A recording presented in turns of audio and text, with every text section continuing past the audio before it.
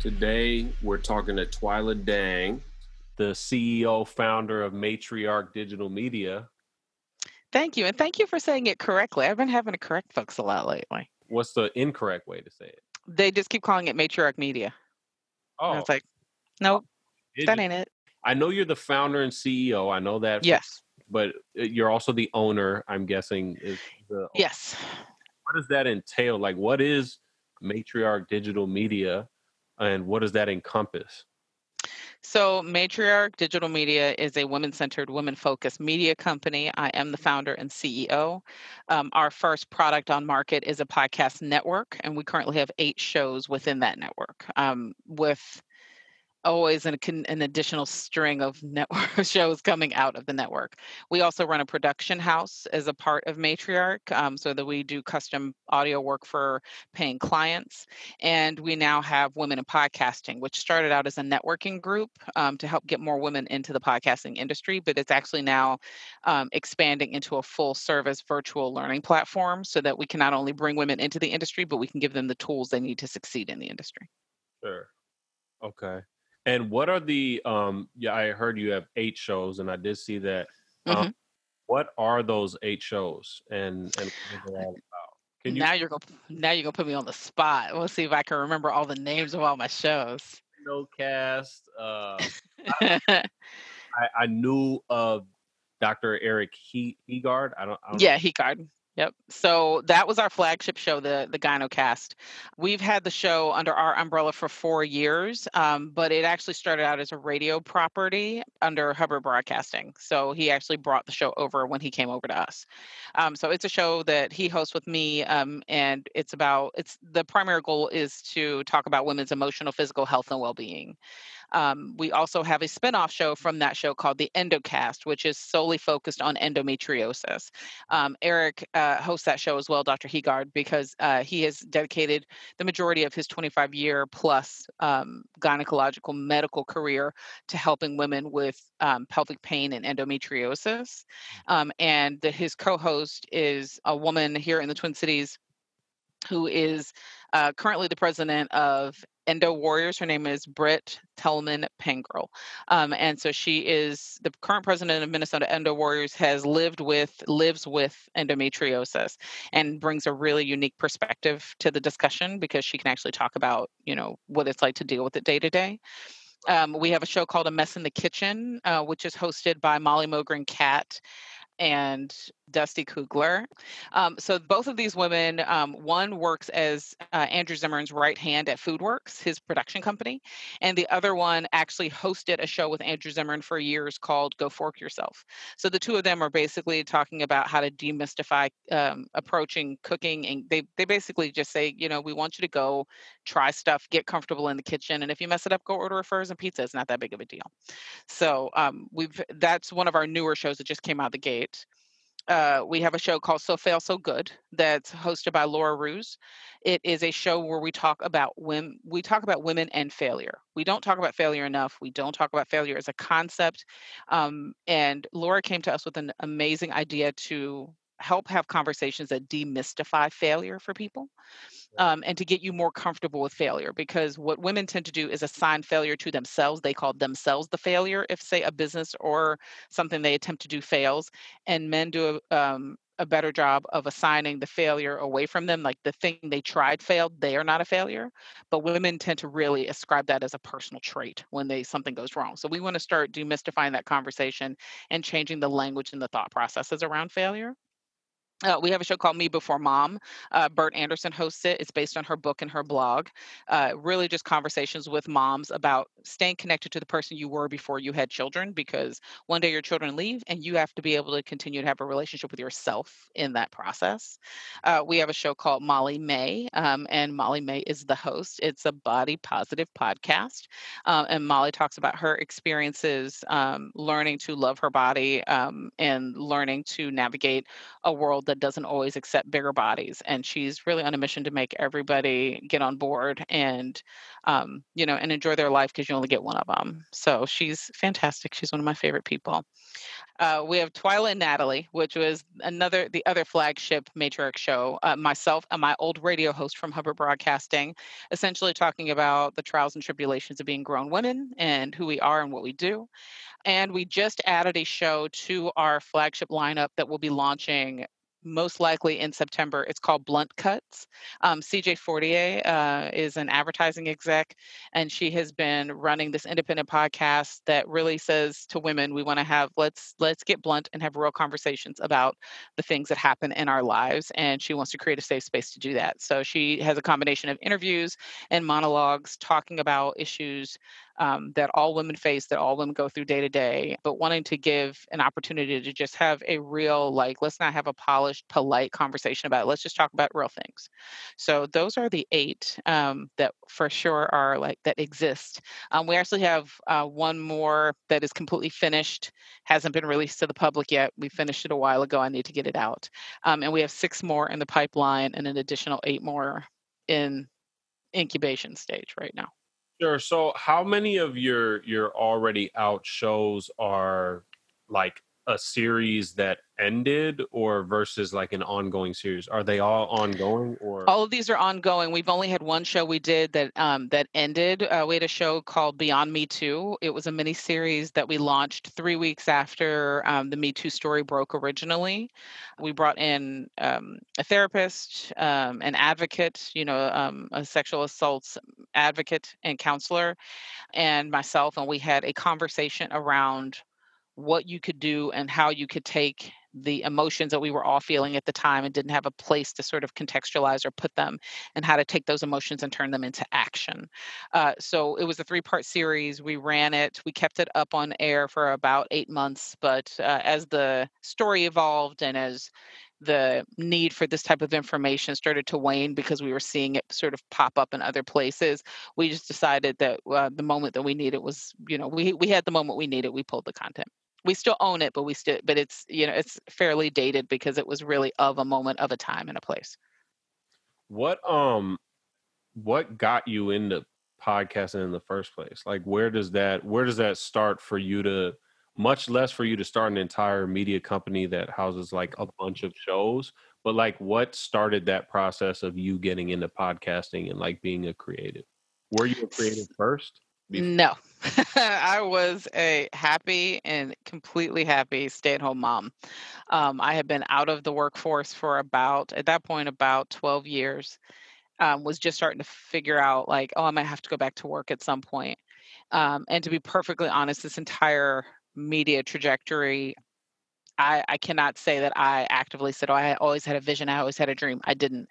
I was at a luncheon with some friends. I made a joke at this luncheon. It was all my mom friends, most of whom were going back to work. It was like our annual first day of school, like brunch. When the kids go to school, the moms go have a lazy lunch and drink mimosas. Right. And at the end of lunch, I had made a joke because most of them were going back to work or were already or working or continued to work, and I had had the bonus kid. So I was still at home for a couple more years. And I said, hey, I'm so glad I know all these talented women because the only thing I'm really good at is talking. Nobody pays me to do that. And we'd laughed and, we just kind of put it off. And a couple weeks later, a very good friend of mine, Alexis Thompson, who works for Hubbard Broadcasting, she is the host of the Jason Alexis show. She called me because she was at the lunch. And she said, you made that joke at lunch. And I immediately remembered the joke. And then I immediately thought I might have offended her because I made a joke about talking. And that's what she does for a living. Right. And she said, no, no, no, no, you didn't offend me at all. I actually think you'd be really good at talking for a living. And I think you should meet my boss. She introduced me to the program director at My Talk 1071. And within 7 months, I was on the air. And I hadn't gone to school for this. And I had done no training for this. I knew nothing about this except my mother's advice, which was, if you show up and it's just a warehouse, don't go in there, baby. It might not be real.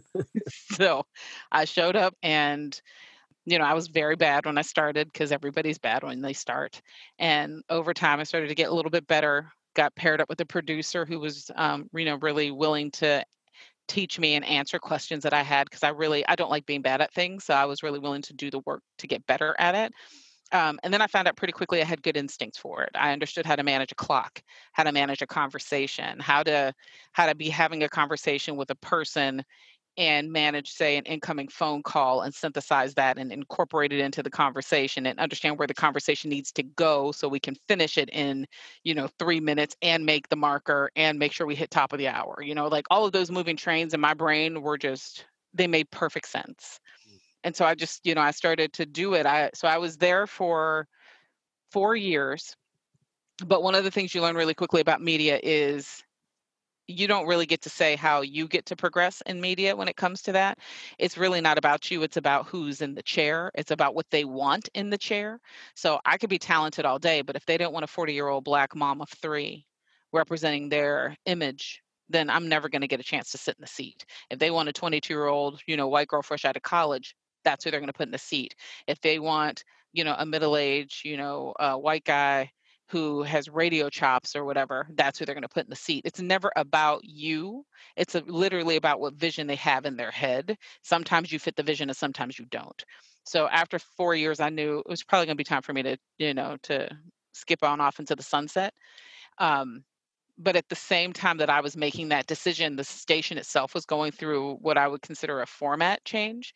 They weren't changing what they were talking about, but they were absolutely changing who the target audience was. They didn't want their current demographic, which was women my age, like the 40 to 60 plus women. What they wanted were like the 18 to 24. And they were, we saw graphics change and become like hot pink and black and white. We saw the content change. It was like stop talking about movie stars and talk more about Justin Bieber.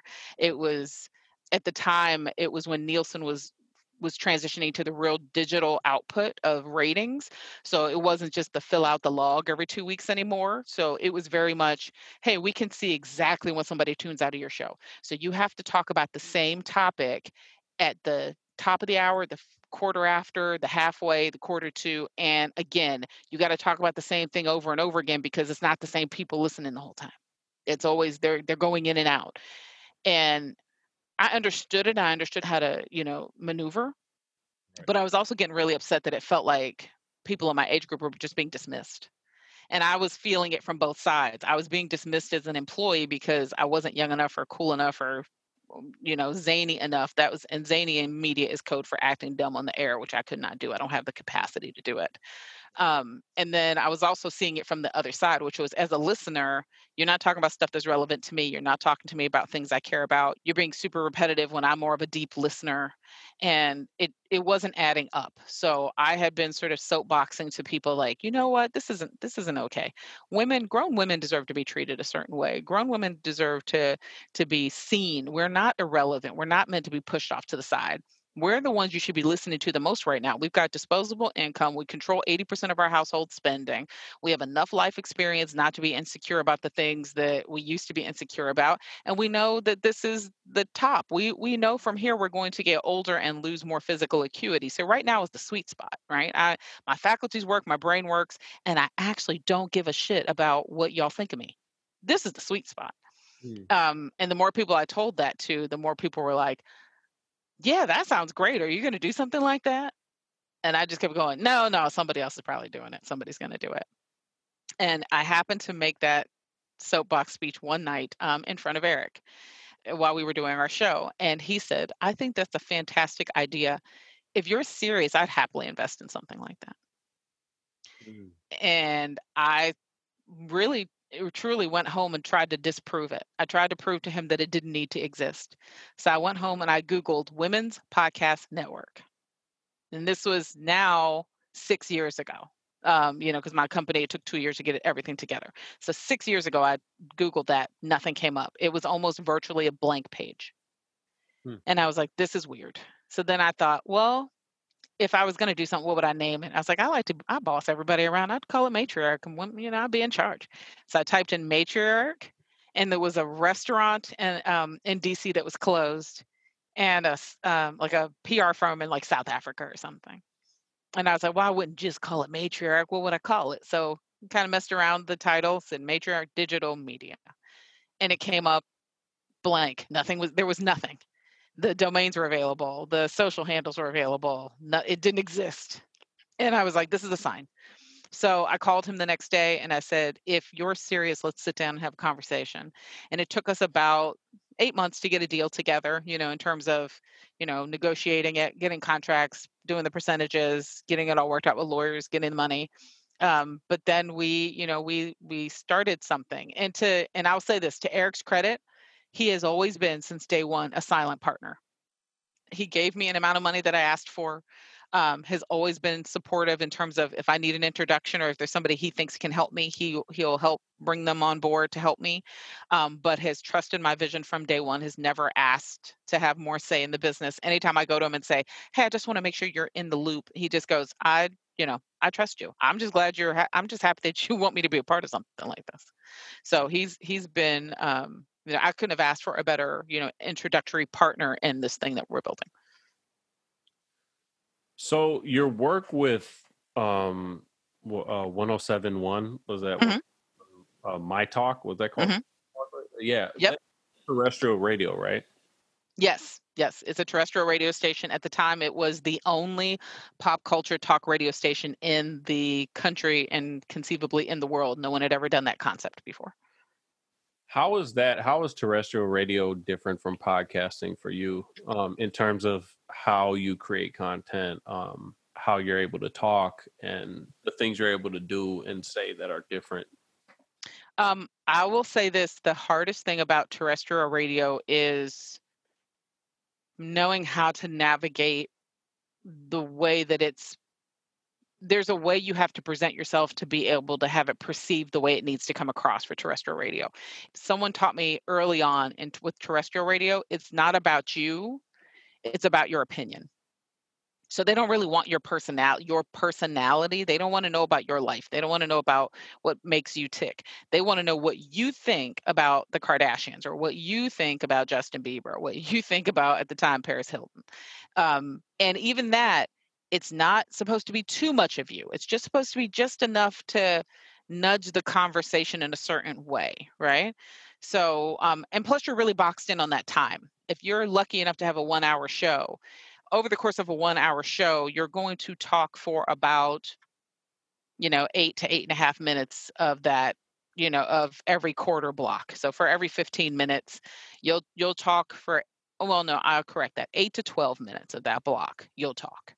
And then you got to make sure the ads run on time. You got to make sure if you've got music clips or radio, or TV clips, that those run and fit within the course of a conversation. You have to manage callers, and live callers are, they're a crapshoot. You have to give them a job. You can't just, if you let a caller get in and say, "Hey, welcome to the show," they think it's my big break and then they just take over, right? Plus you have to manage, you know, everything from a guest to a caller to, how you can't manage how they do things because terrestrial radio runs live. It does, there's a delay, but it's only a few seconds of delay or a couple minutes. I would say we worked there. I worked there in the Janet Jackson era. So we went from having a 7 second delay to a minute and a half delay, where we could put it out and then actually like step out of the room and hear it somewhere else. And we always had to watch the dump button. So in radio, a dump button is if someone says something completely inappropriate, like one of the 7 naughty words or bad words you can't say on the air, you hit that button and it dumps the last 7 minutes worth of material. It just cuts it. But when you do that, you can't immediately press it again. So you have to essentially really navigate those next like 10 minutes to make sure it doesn't happen again, or whether that means you take an ad early or something. There's a lot of variables you have to control for. In podcasting, you have much more control over your situation. Everything from the edit to, doing it live to tape to being able to share your personality, being able to dictate what types of conversations that you have. There are conversations I wanted to have on the station, on the air, that I could never have. There were things I wanted to be able to say or express that I could not. We had to be, always cognizant of sponsors and upper brass and the listeners and any one of like a million different concerns. Like we used to get notes about don't say, like we made a Taco Bell joke once and they said don't make jokes about Taco Bell because they could be a sponsor one day. And we'd be like, are they going to be? And they're like, no, not right now, but one day they could be. So you had to always be really thoughtful about that kind of a thing, almost to the point where you kind of had to box yourself in. In podcasting, I don't have to do that. Like where in terrestrial radio could I do a show with a friend of mine about the trials and tribulations of being a grown woman and growing old? Where on terrestrial radio will we be able to have a regular conversation of where successful women come and tell us how they failed and failed hard on, something that was important to them? Like where on earth would I be able to have a conversation on terrestrial radio where Eric and I could have an in-depth conversation about, perimenopause, where he's talking about it from the actual clinical perspective and I'm talking about it as the 46-year-old woman having hot flashes sitting next to him, right? These are not things that you would normally have conversations about. And we're able in the podcasting space to create, real conversations about things that matter to our friends, our families, you know, our contingent, whatever it is, our community, and have, not just a safe space to do it, but a space that's welcome to do it. When you're talking about like kind of being able to select how you want to talk about things and talking about things that you know that you can't talk about on the radio for whatever, with sponsors and ads and all of that stuff, um basically like just being a creative person and being allowed to create what you want to create. Mhm. It makes me think about a lot of the conversations that are happening now about IP and ownership. And um talk to me a little bit about how important, I mean, you are the CEO of a media company, so I guess in that case, like you're sort of the boss and maybe you make that decision or whatever, but talk to me about how much, and even in your case, like when you started Matriarch, like how much ownership matters over your own property and like the show that you create. Um, it's funny that you brought up IP. I thought you did that on purpose because I've been such a proselytizer for IP for the last couple of years. IP is the most important thing you can have as a creative, and your ability to hold on to it is singularly the most important thing you'll be able to do as a creative. It'll even sometimes trump the content that you make because the ownership of the content is going to be the most important thing you have access to. And we're seeing it again and again. We're looking at, if you look at, like another round, BuzzFeed's podcast that they put out, that they essentially, when they shuttered the division, all these people had made something that was completely reflective of themselves and their experiences. They had audience, they had support, they had popularity, and when they killed it, the hosts and creators of those shows had nowhere to go. They had no ability to take their property and necessarily shop it someplace else unless a deal was made with BuzzFeed to move that property, right? And we're still seeing it. We're seeing some of those creators who still haven't received their shows back, who should have received their shows back. I don't know if you've been following the story about the Nod, Gimlet's podcast that Brittany Luce and her co-host have been working on for a couple years. Uh, they are now making a show for Quibi, that app, where you can watch the stuff on your phone, based on the Nod. They don't have any ownership in it. They don't have any say in it. They weren't even involved directly in making the deal. The deal was made, and then they were told, hey, if you'd like to host this show, you can. They still have not received any ownership of the show, a show that they created in full. It is all of their intellectual property, it is all of their creative energy that created it from the ground up and framed out what is the show, how people recognize the show. And they don't own one piece of it. And that's not, to me, that's criminal. We're making these things. We should have a say in them. We should be able to have ownership. As an owner of a media company, one of the very first things I made a decision to do, even though I knew it would be more difficult for us, is that if you brought a property to us and it was already your property, you own it. We don't. We basically have a shared revenue agreement while you work with the network, and the revenue split is in your favor because you created this thing first. I might help make it better, but you created it. And if at any point you decide you want to leave, you can take your property, including the episodes we made together, and you can take them with you. And we've had one show since we started the network that came and left. She brought all of her previous episodes to us. We made a season together, and she was able to take her episodes and the previous episodes and go with them because it's her property. What what good does it do me to keep something that belongs to you, that's your blood, sweat, and tears, that's your passion project? What good does that do me? It doesn't do me any good. we're honoring what you've created, but we're also trying to honor a process, which is hopefully maybe one day you'll come back and want to do something with us. Or even if you don't, you should be able to feel as good when you leave as when you come in the door with us. How do you what is like how do you monetize a podcast when you're starting your own company? Like I'm starting my own company, for example. This episode is going to be under Malikibu Productions LLC, right? So Yay! I'm clapping for that. Yes. I got a couple episodes, and other than going on Anchor and making a an Anchor ad and getting 12 cents for. Yeah, well, I mean, I try to tell people first to remember that the most important thing in making money on a podcast is make the best thing you can make first. Because if you make something that's crappy just because you want to try to rush it to get money, you're not going to make any money because nobody's going to care. Make something you care about, make something you're proud of sharing, make something that you'd be proud of whether it made a dime or not. And then you'll have somewhere to start. And then you have to think about, especially when you're an independent, and I actually feel like I have categories for how I refer to podcasting. There's absolutely the corporate, the traditional media who have now dipped into the podcasting space.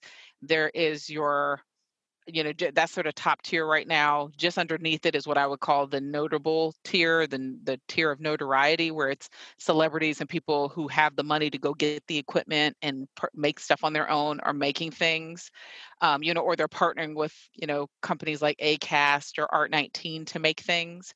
Then there are folks like us, the independents. We have the ability to monetize, but not maybe in the same way that these folks above us monetize. And then there's the hobbyist. You're getting into it, you're making something, and you're not really worried about the money, or money can't even be a factor for you yet because you're just getting started. So for the independents like us, I always try to level set and say, hey, remember that the podcast might be sort of the gateway drug. It might be the funnel Sure. to bring people into your company. And then you're going to have to find other ways to monetize off of, not directly off the content, although that should be a goal. But you have to find other ways to be creative and utilizing the content and the message and what you're teaching people. So, say you're somebody like us, we have made a volume of shows so that we could have a catalog to refer to. Now we're in a position where we can kind of sell ads on back catalog because we have hundreds of hours of material to draw from. But we also had this production house because when I started the company, I was at least smart enough to go recruit women smarter than me to come do the work.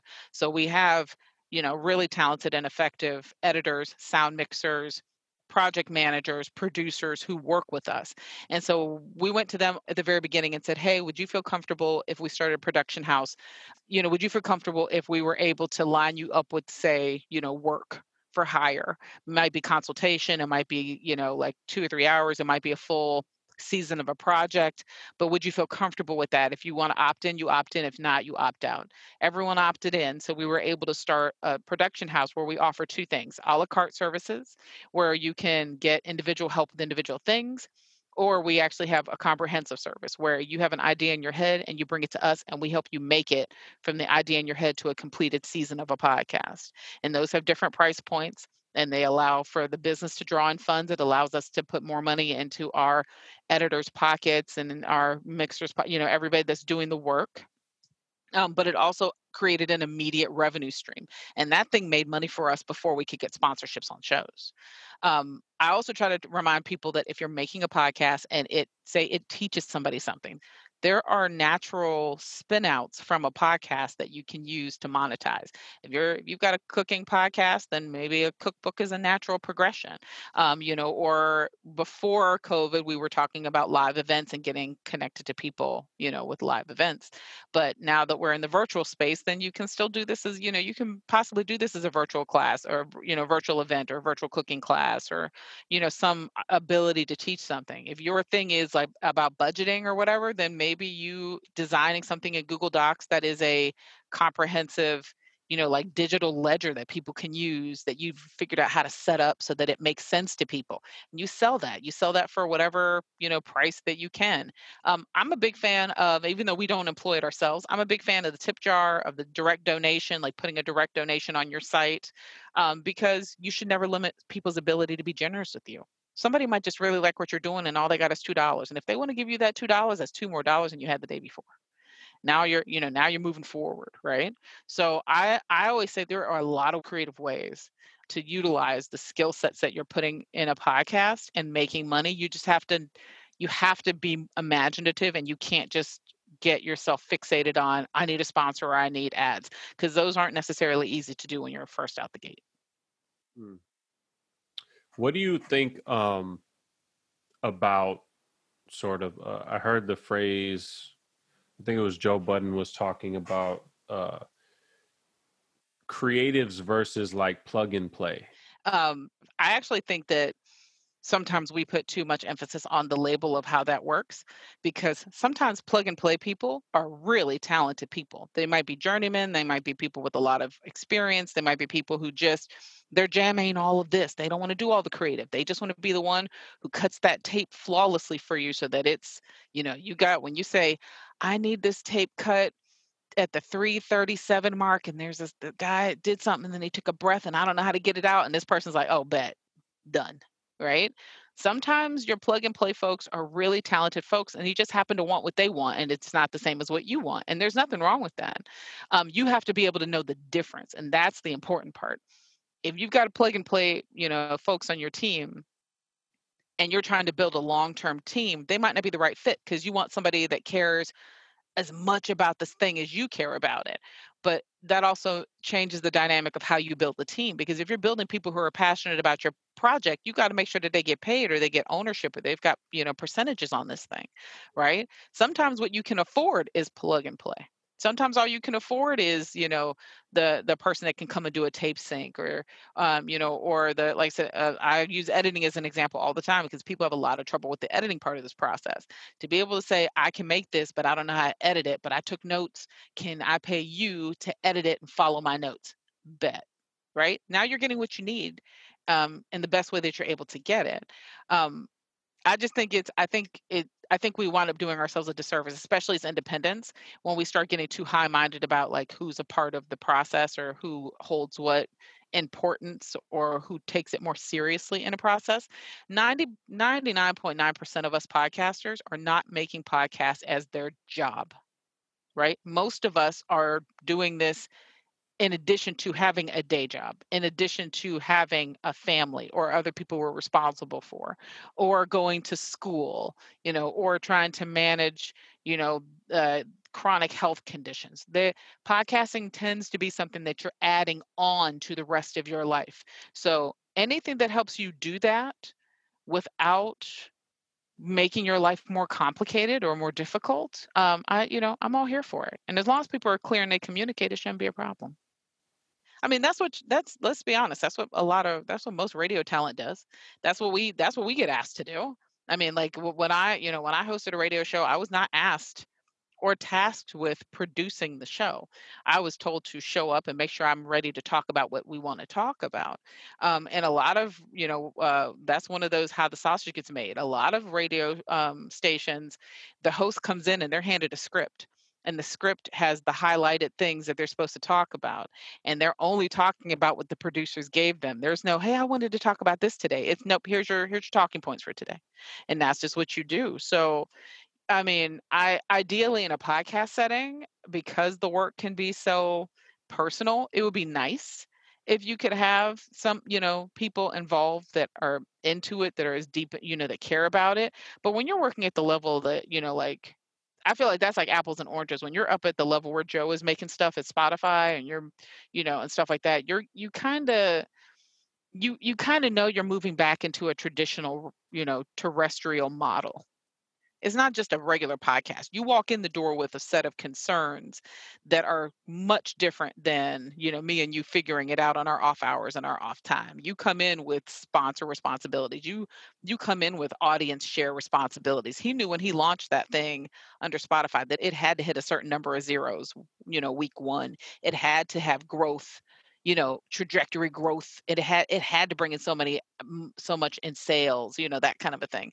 So then, yeah, I mean, it doesn't feel as good to have to put plug and play people into that, but if those people will guarantee you your money, that's what you're going to do. To be fair, you're good at doing the plug and play thing, and you know how to just jump in and do something like we all do. I think, especially Yeah. you got to know how to do something. Yes, you do. You do. You know how to use a Zamboni. I'll say I mean, to you, if you're the person in charge, I'm gonna say yes, I do. To everyone else, I'll say no, but I'll watch a YouTube video and I'll figure it Exactly. out. Exactly. Like if it was up to you, you'd find a way to make yourself eat outside of those, the ability to get that done.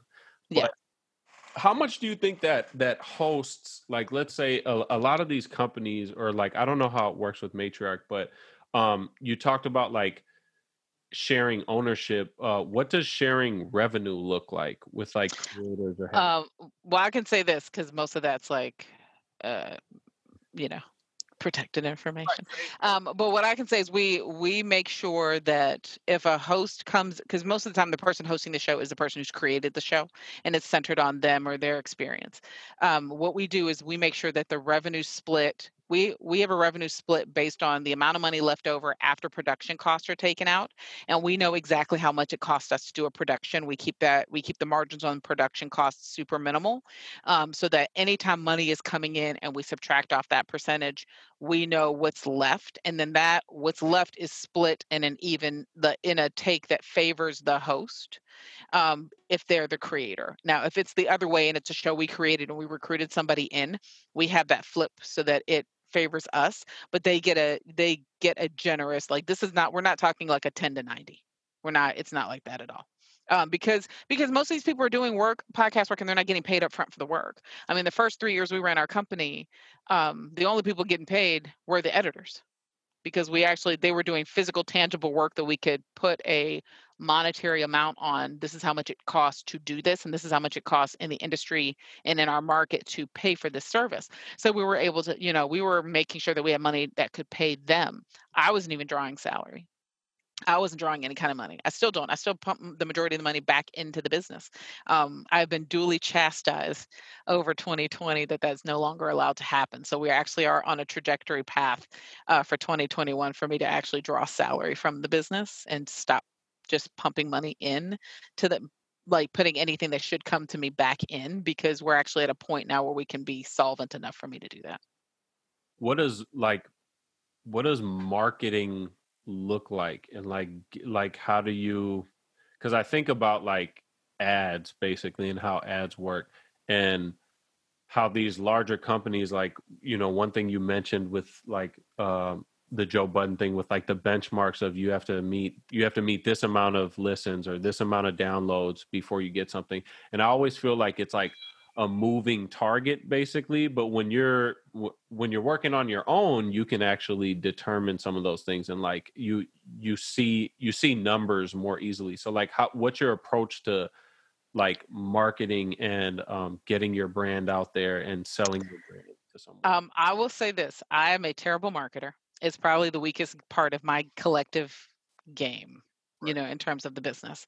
But the thing I have learned, and to be honest, the reason I'm a terrible marketer is twofold. One, we just didn't have the resources. When we had money, we wanted to put it into making the best shows we can make. So we just kept pouring it back into the business. We never siphoned off and said, oh, let's pay for some ads, or let's pay for some. We just kept putting it back into the business and really relying heavily, probably too heavily, on word of mouth. Now, mind you, we were able to build up to a certain point, just on word of mouth. We've been super fortunate, and we've had a really good and dedicated community of folks who have supported us. But the only other part of the business that I did not, in terms of marketing, that I didn't invest in quickly enough is, this entire endeavor came because I had a vision for something. And when I was in front of people and I explained that vision, they understood it and they wanted to support it, and they wanted to help us. And I wasn't doing a good enough job of putting myself out there to do that. I was always trying to push the host and push the shows we made, and I was always trying to hide in the back, because as a producer I like to be in the back. But I received a really wonderful piece of advice from someone who said, hey, you have to, like, you realize that you are as much matriarch as you. Mm. So if you're going to sell this to people, you need to get in front of them. You need to go tell the story. You need to go tell people what you tell us when we're talking about this. The thing that fires us up, that makes us want to help you. You need to tell more people that story. And at the end of 2019, I had really just surrendered to the idea that if you want to talk to me about the business, I'll talk to you. And so I started doing interviews, which I had never really done before. I had started getting some press, some real, press coverage, and it was actually really starting to snowball. And then the pandemic hit. So then we had to, kind of put the brakes, on some of that. But it was a valuable lesson in that the thing that is one of the things that's kept the business buoyed in the pandemic has been I put myself in enough places publicly that my name now comes up when people are talking about podcasting. When they say, "Oh, we need to talk to somebody about podcasting." Oh, that Twila, she does that. I also, and as a marketing tool, this actually just wound up accidentally helping us because I was so dedicated to wanting more women in the industry that we started this Women in Podcasting just started as a way for us to talk to women where we live. We were, in the building where we both worked. I would open the building up on Sunday once a month, have people come in, I'd teach them a little something, and then I would open the floor to questions. And if I knew it, great. And if somebody else in the room knew it, hey, now we're all getting better at this podcasting thing. The pandemic hit and we took it online. Decided to make it virtual because I didn't want the momentum to stop. And I knew that you might not have a lot of control of anything else, but you could still make podcasts from home. Everybody's got access to this Zoom thing and we could do some stuff. And the first time we offered it online, I would say on our best day, on our best occasion, we might have gotten like 85, 90 people to show up to a Women in Podcasting. The first time we did it online, we got 2,500 women. And it just keeps growing. So it was like, yeah, this resonates. So now people understand two things. They know that I make podcasts and they know that they can trust the information I give them about making podcasts. And that has turned into a really powerful marketing tool in and of itself. And that if you trust me and you trust the information that comes from me, then you trust the brand a little bit more. You're willing to maybe take a chance on some of the shows or take a chance on something that I'm making because you now know that I'm not telling you something I'm not doing or I'm not BSing you. Like it's right there. If I'm talking to you about how good or bad I am at marketing, you can see it. If I'm talking to you about how to be a better host, you can see it, right? And if you trust it, then you'll just, hopefully you keep coming back. Now, all that said, I am actually for the first time really like putting together a social media plan and a real like how to get ourselves in places we've never been before plan, which is a completely new territory for me.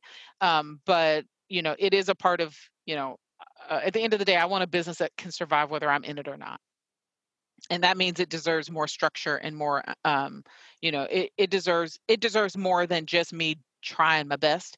It deserves bringing people in, it deserves a team, it deserves a plan that we can execute, so that if I get hit by a bus tomorrow, heaven forbid, the business will go on, not because it's all stuck up in my head, it's actually out in the world in a way that we can execute on it. So Do you have plans to do like other forms of like any visuals or anything like that? TV shows, things like books, or have you guys already been working on those? Like, what does that look like for Matriarch? For Matriarch, we have not been thinking that way. I'll be perfectly honest. I think the closest we'll get to it is with what happens with the learning platforms, because there'll be different types of modules used to cover all kinds of learners. There'll be video, there'll be audio, there'll be, written and transcription, things like that. I still want to create a really safe space for women. And as soon as you introduce video, you're taking away some of that safe space. Like when the women show up and they want to talk to us and they're being really vulnerable, they shouldn't have to worry about what their makeup looks like or what their hair looks like or, if the lighting is good. They should just be able to show up and be themselves. Like it's intimate. It's vulnerable. And so I genuinely don't have a plan. I'm not going to say never. I'm not it'll be a never say never thing because I'm sure eventually we'll get to that point where we want to incorporate more of that, but not until we've built the most safe space we can possibly create for women to come and share themselves and their stories, and for us to be able to create a community where it's safe to do that here.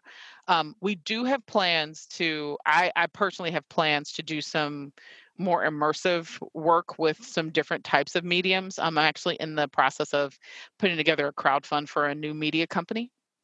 I can't talk about it in full yet because the trademark ain't finished.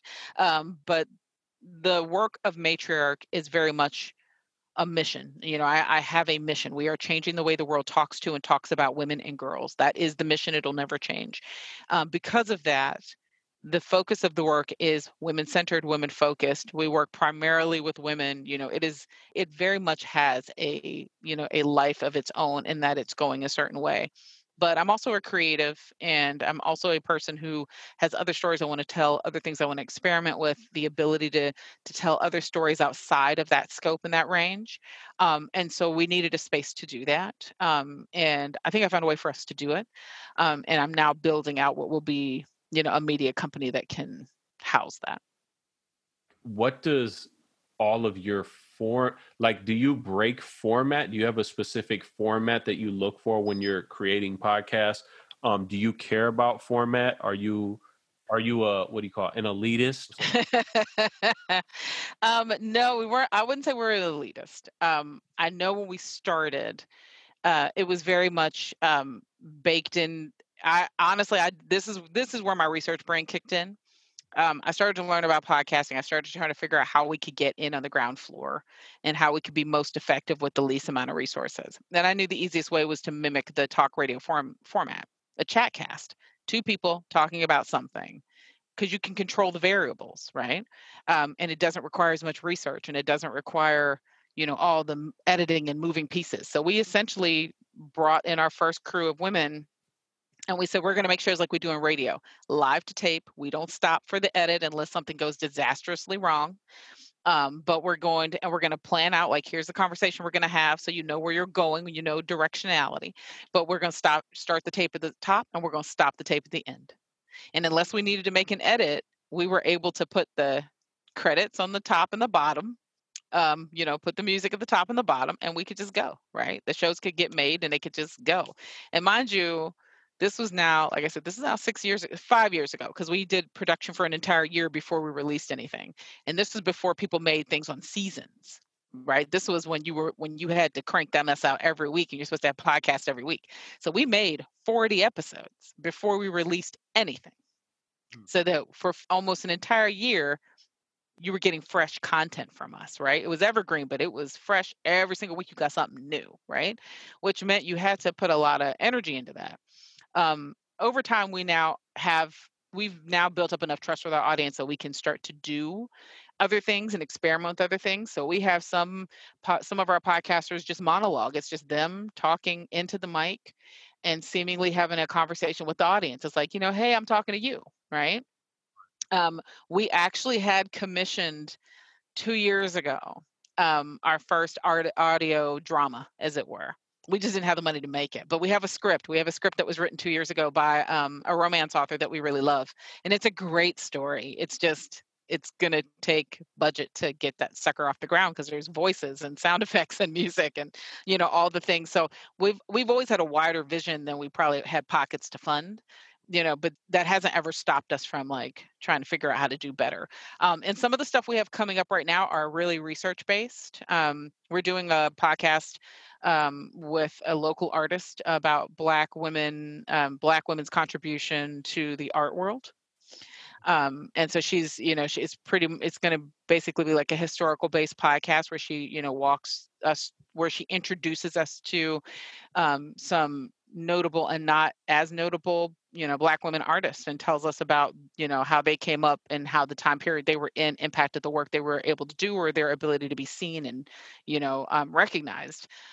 We're also working on a pet project of mine that I deeply love, where I've had an obsession with boy bands since I was 15. Hasn't gone anywhere. I love them. So we're actually making a show called Boy Band Babylon, where we talk about, history of boy bands, where we hopefully will use this as an excuse for me to meet all the people that I loved and bought tickets for when I was a kid. But we actually want to have a deeper conversation, not just about boy bands, but about the structure of boy bands and what role they play in the ability for teenage girls to have a safe space to test out, you know, desire, longing, sexuality, all of those things. There were archetypes built in that gave us safe space to do that, right? Um, and so there's hopefully these things will play on two levels where it's just like, oh, I really love boy bands, but at the same time, let's have a discussion about what they actually did for us, like what that allowed for us to explore when we live in households where parents don't talk to you about sexuality and your body and emotions that are connected to those things. Let's have a deeper conversation about how things that young girls tend to love are things that they're made to be shamed for, right? And let's have a full circle conversation while still giving me the ability to meet all the boy banders that I like loved as a kid. So when you say boy bands, th- clarify for me. Are you talking about like New Kids on the Block or Yes. Okay. We're sitting in my closet, and above my shoulder are the earrings I wore to my first concert when I was 15. I'm 46. Mm. I've seen them 4 times in concert. I see them almost every time they come to town now because I'm grown and it's my money and I can do what I want. But that makes a huge it makes a huge impact when you have as a young person to have a safe space to explore like why you might feel the way like who's your type.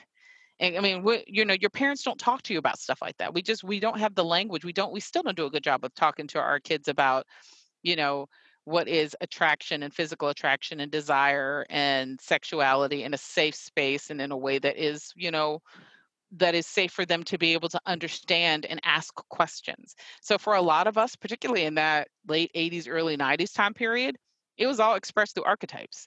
A boy band would usually have 5 members. Everybody had their favorite. Their favorite usually fit an archetype of the type of men that we talk about when we talk about grown women and what they're attracted to. Imagine having a safe space to explore why you like the bad boy because you like the bad boy in the group, right? Or imagine the space where you can, explore why you like why you like the guy that's always in the front or why you like the guy that's always in the back, right? Like there's everybody had like a place to get connected to it. And boy bands are they're a powerful machine in terms of like, a fiduciary machine, but they're also a powerful tool that you see play out again and again and again over time. I mean, we see at least one successful boy band per decade, right? Every single decade I mean, since the 60s. what is it now? I would say the last really popular one was One Direction, and they've been on hiatus for about 5 years.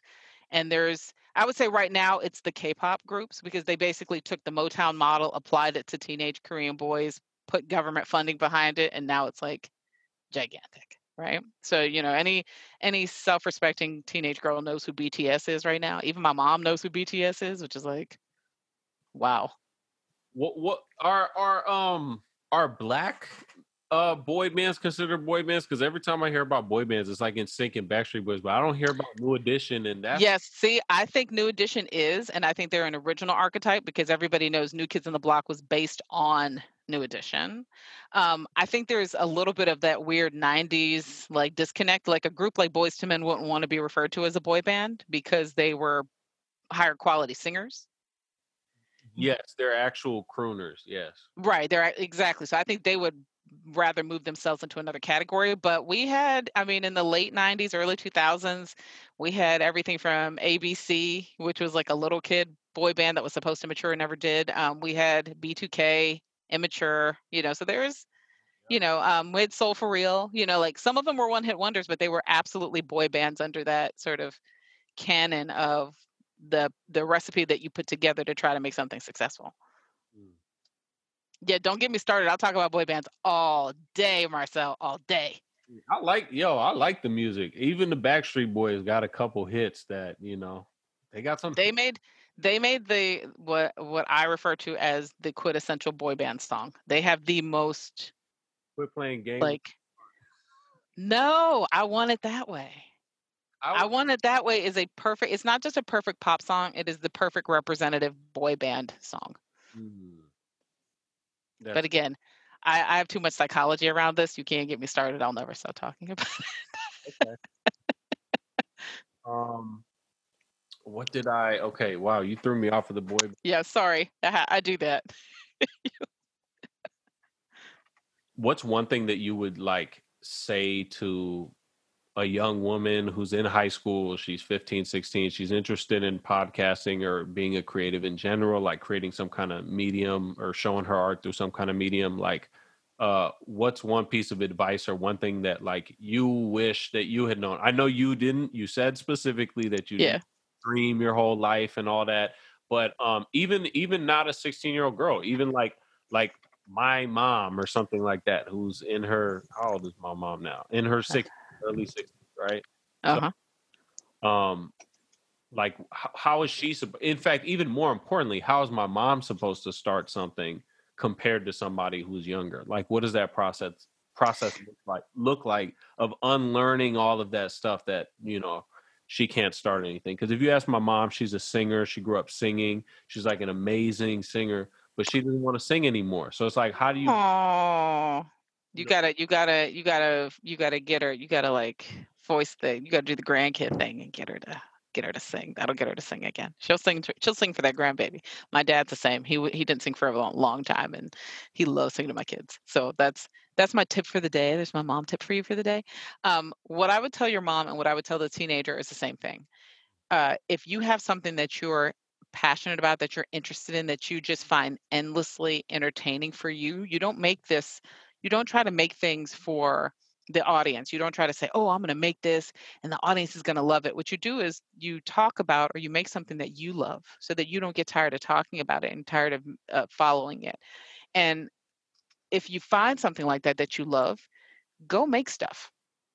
You don't ever have to put it out in public. I don't say make stuff and then release it. Go make stuff. Go make a recording and then give yourself the space to go, "Oh, my voice sounds crazy." Or, "Oh, why would I do that? Why did I do that?" Then make it again and, make it until you feel like, "Okay, it's not so bad."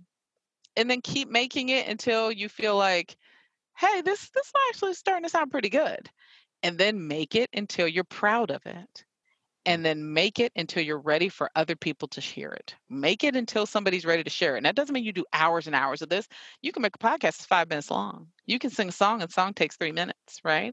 You make something until you're comfortable enough and proud enough of it that you want other people to hear it and you want to share it with other people. Then you know you're on to something. Then you know you're ready. And only you'll know when that happens. You get to, but the thing is you get to make that decision. I don't get to make it. You don't get to make it. The person who has that idea, they get to make that decision. You can decide today is the day I'm going to start doing this thing. And convincing yourself that it has to be perfect is a trap. It's never going to be perfect. I've been podcasting now for 4 years. I quite literally just finished a podcast that's going out through a national corporate entity.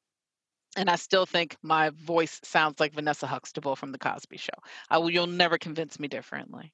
And that's okay because that's how I interpret my voice. But it no longer stops me from making things. I don't hate the sound of my voice. Now I just know it just sounds funny to me.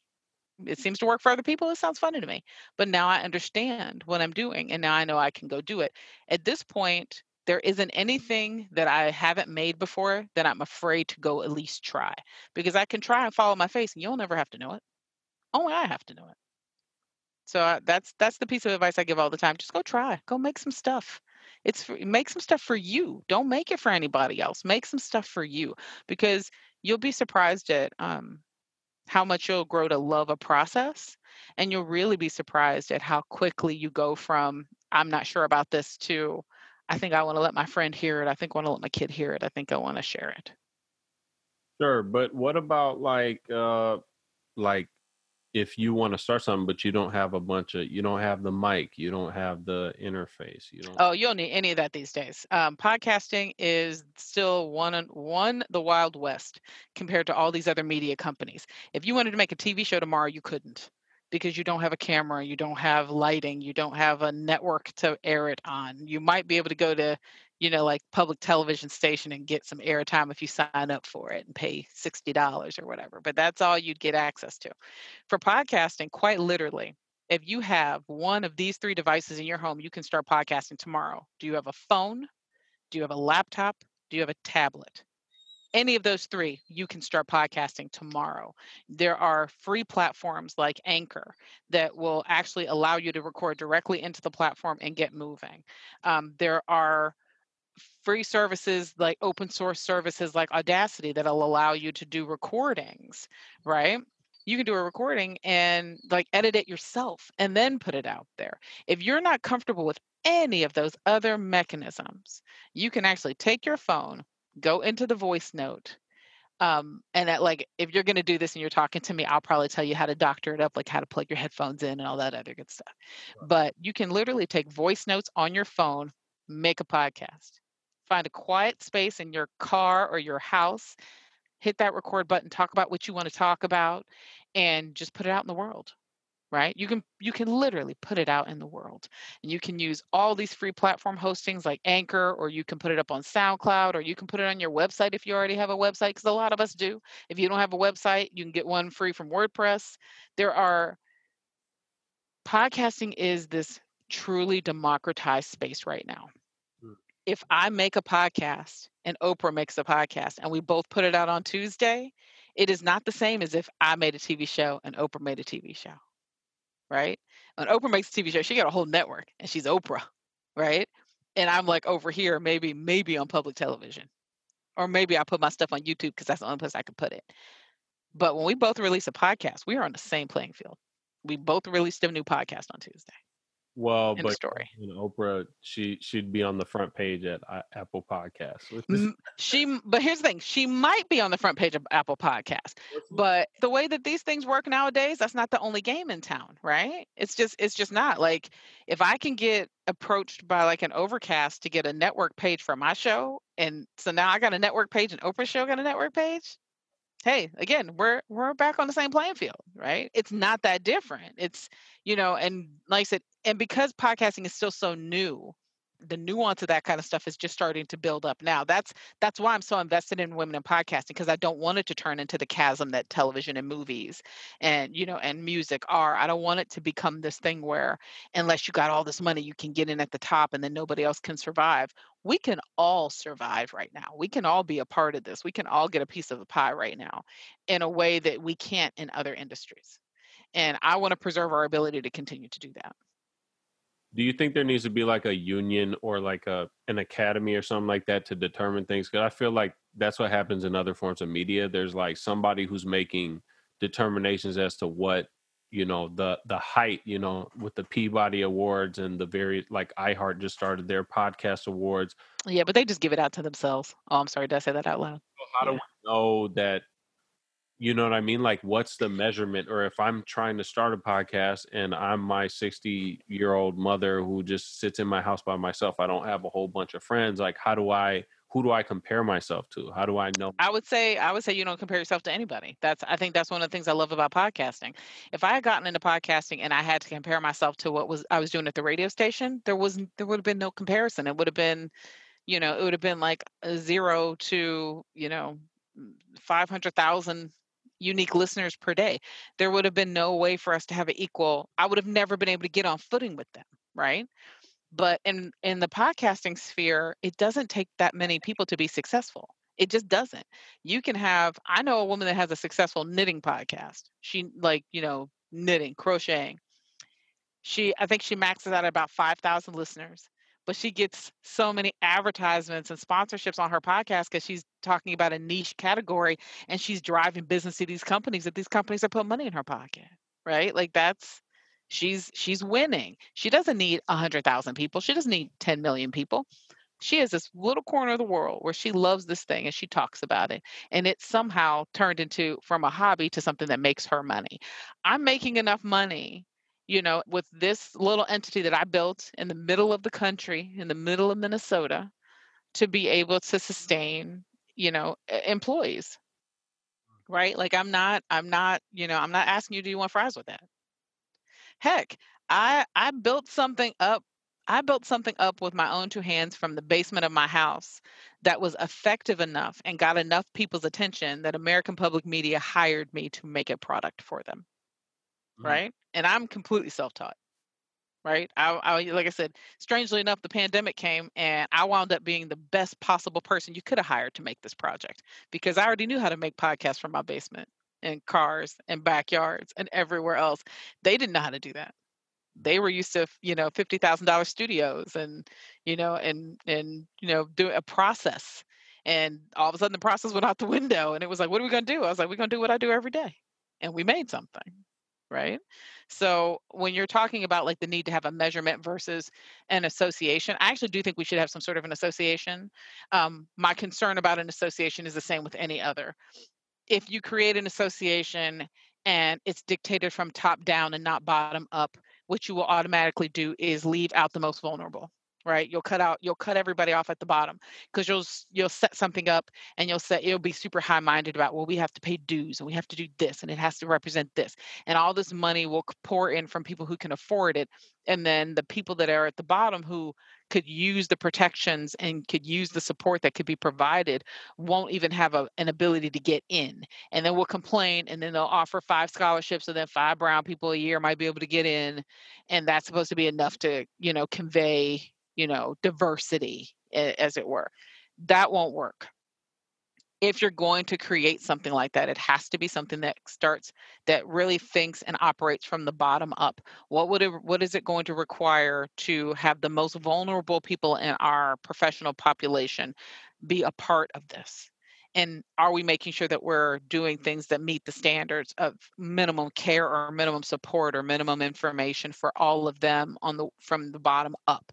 That's the only way these systems can be built in the future. We're already seeing it. We're already seeing within podcasting and these big companies what happens when you think top down. We're seeing, mass exodus of people of color. We are seeing people getting called out on social media in places like Twitter. We're seeing programs getting called out and people demanding resignations and firings because they're not thinking about everybody. These big companies came in, bought podcast companies in the middle, and started instituting the same old, you know, for lack of a better phrase, the same old white guy logic that built business in the past. That's not how we need to build business in the future. And podcast is actually an industry that can build a better future for itself. But we actually have to make sure we're representative in that voice. We can't just let these folks come in and put money in it and shut us out.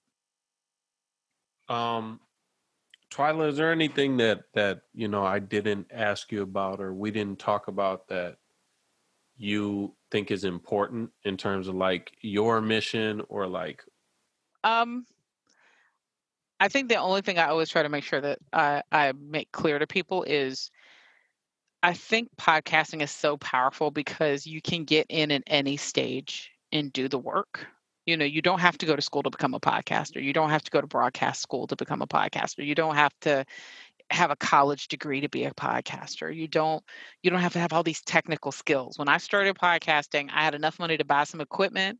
I had some friends I had recruited, and the very first day we recorded, I pushed all the wrong buttons and wasted 2 hours worth of recording because it didn't capture anything. And we looked at each other and we laughed and we just said, okay, we're gonna do it again next week. We'll do it again. Um, it's such a powerful medium, and it's the ability for particularly for people of color and for women to get in and share their experience and share their stories. We are always talking about how our voices are not represented in mainstream media. Well, guess what? We actually now have a mechanism in which we can share our voices that isn't censored by mainstream media, that isn't determined or deigned credible by other sources. I mean, when you look at the data, when you look at the data of what determines what we see in our culture, it still starts at the very top by newsrooms. Newsrooms are almost 97% controlled by white men. So that means white men decide what goes in the news. The news in turn dictates what we see in culture, i.e., your Today shows, your morning shows, your talk shows. Those topics tend to trickle down into what we see funnel into entertainment, what we see producers trying to go after, stories they want to tell. And ultimately, what winds up in front of our faces to entertain us, whether it's movies, TV, music, all of those things. All of those things. Think about that entire industry being dictated by, at the top tier level, only white men, exclusively white men. So they get to decide what's important to black folks. And when they get to decide what's important to women, and they get to decide what's important to everybody else, whether it's LGBTQIA representation or other ethnic and cultural backgrounds, they shouldn't be allowed to do that all this time. We haven't been able to find a way to unseat that. But we do have this mechanism now where we can go tell our stories. And not just, when podcasting started, yeah, it was pirate radio. It was just you and your friends sitting at the table, shooting the shit about something. But now we're making beautiful things, nuanced things, right? Now we're telling our stories and our history and our experience, and we're sharing our, calls to action, and we're entertaining each other, we're uplifting each other, we're providing vital, vital conversations about healthcare and, vital conversations about mental health and all of these things that we just never had we didn't have the space to do it because we didn't have permission to do it. Well, now we don't need permission. Mm. And now if you know somebody like me, you know somebody like you, now you have, we have Al Gore's internet. we can There's a lot you can do, right? There's a lot you can do with very, very minimal tools. And just let your imagination go to the furthest borders of where your imagination can go. Don't limit yourself. Don't limit yourself. Find a way to get out and start telling your stories. I promise you, if you start doing that, people will show up. The universe will move itself to help make you successful. It will put people in your path. It will put you in front of information you need or people you need or equipment you need. You will be able to get your stories out. I'm absolute living proof of that. I had an idea. I had a frustration that turned into an idea, 6 years ago. And for the last 4 years I've been executing on that idea every day. And now I can actually say, even though I have a day job and I run a company, I can actually say I spend all of my working professional hours are spent podcasting. I don't think I would have ever been able to say that, with a straight face. Mm. 4 years ago, I would have thought that's a crazy idea. Let me know how it works out. And now I happily eat crow. I live it. I live this experience every single day. Twila, thank you for taking the time to talk to me. And I'm not quite where you are with things, and I know that you know, the mission of Matriarch is about women, and that's something that I definitely support. But I'm a guy, and I learn a lot from you, so I feel like Well, I always say it's not that men aren't welcome. They're always welcome. I just make sure everybody understands. I'm not You're welcome, but I'm not focused on you. And e- that's okay. exactly. Well, and we can learn, and Yeah, absolutely. Absolutely. it's like and majority of what you teach is something that anyone can learn from. It just happens to be that you're focused on teaching women that, but it's something that I think is important. Where can we find you? And of course I'm going to link all this stuff in the show notes, as we call them, or whatever. Yeah. Where can we find Matriarch Digital Media? Obviously we could Google that. Most of the people. Most people can.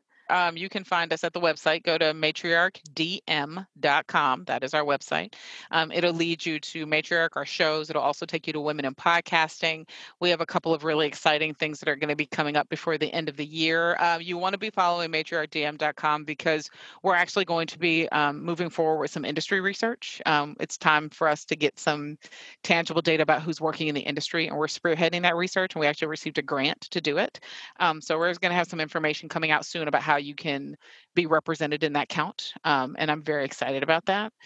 You can always find me everywhere. I'm Twila Dang everywhere. I'm on Twitter, I'm on Instagram, on Facebook, all the things. You can always find me or Matriarch. If you search Matriarch Digital Media, just about in all of those places, you will find us there as well. Come to Women in Podcasting. It's free. We do it every second Sunday of the month. And you're welcome to, it's a Zoom. We also do it on Facebook Live. So you can just come to Matriarch's page on Facebook, and, it'd be nice if you liked it, but you don't have to. You can just come and learn. We teach, and then the floor is open. You can ask your questions. So I want as many women as possible to be making podcasts. And we thought a long time ago about not leaving men out of the equation. So last year we staged our first conference. It was called Podcast de Nord. Obviously, because of the pandemic, we're not staging it this year, but we're actually shifting it to a full service vertical learning platform. We're attempting to make it, sort of an indie podcaster's go-to resource, and that'll be available early 2021.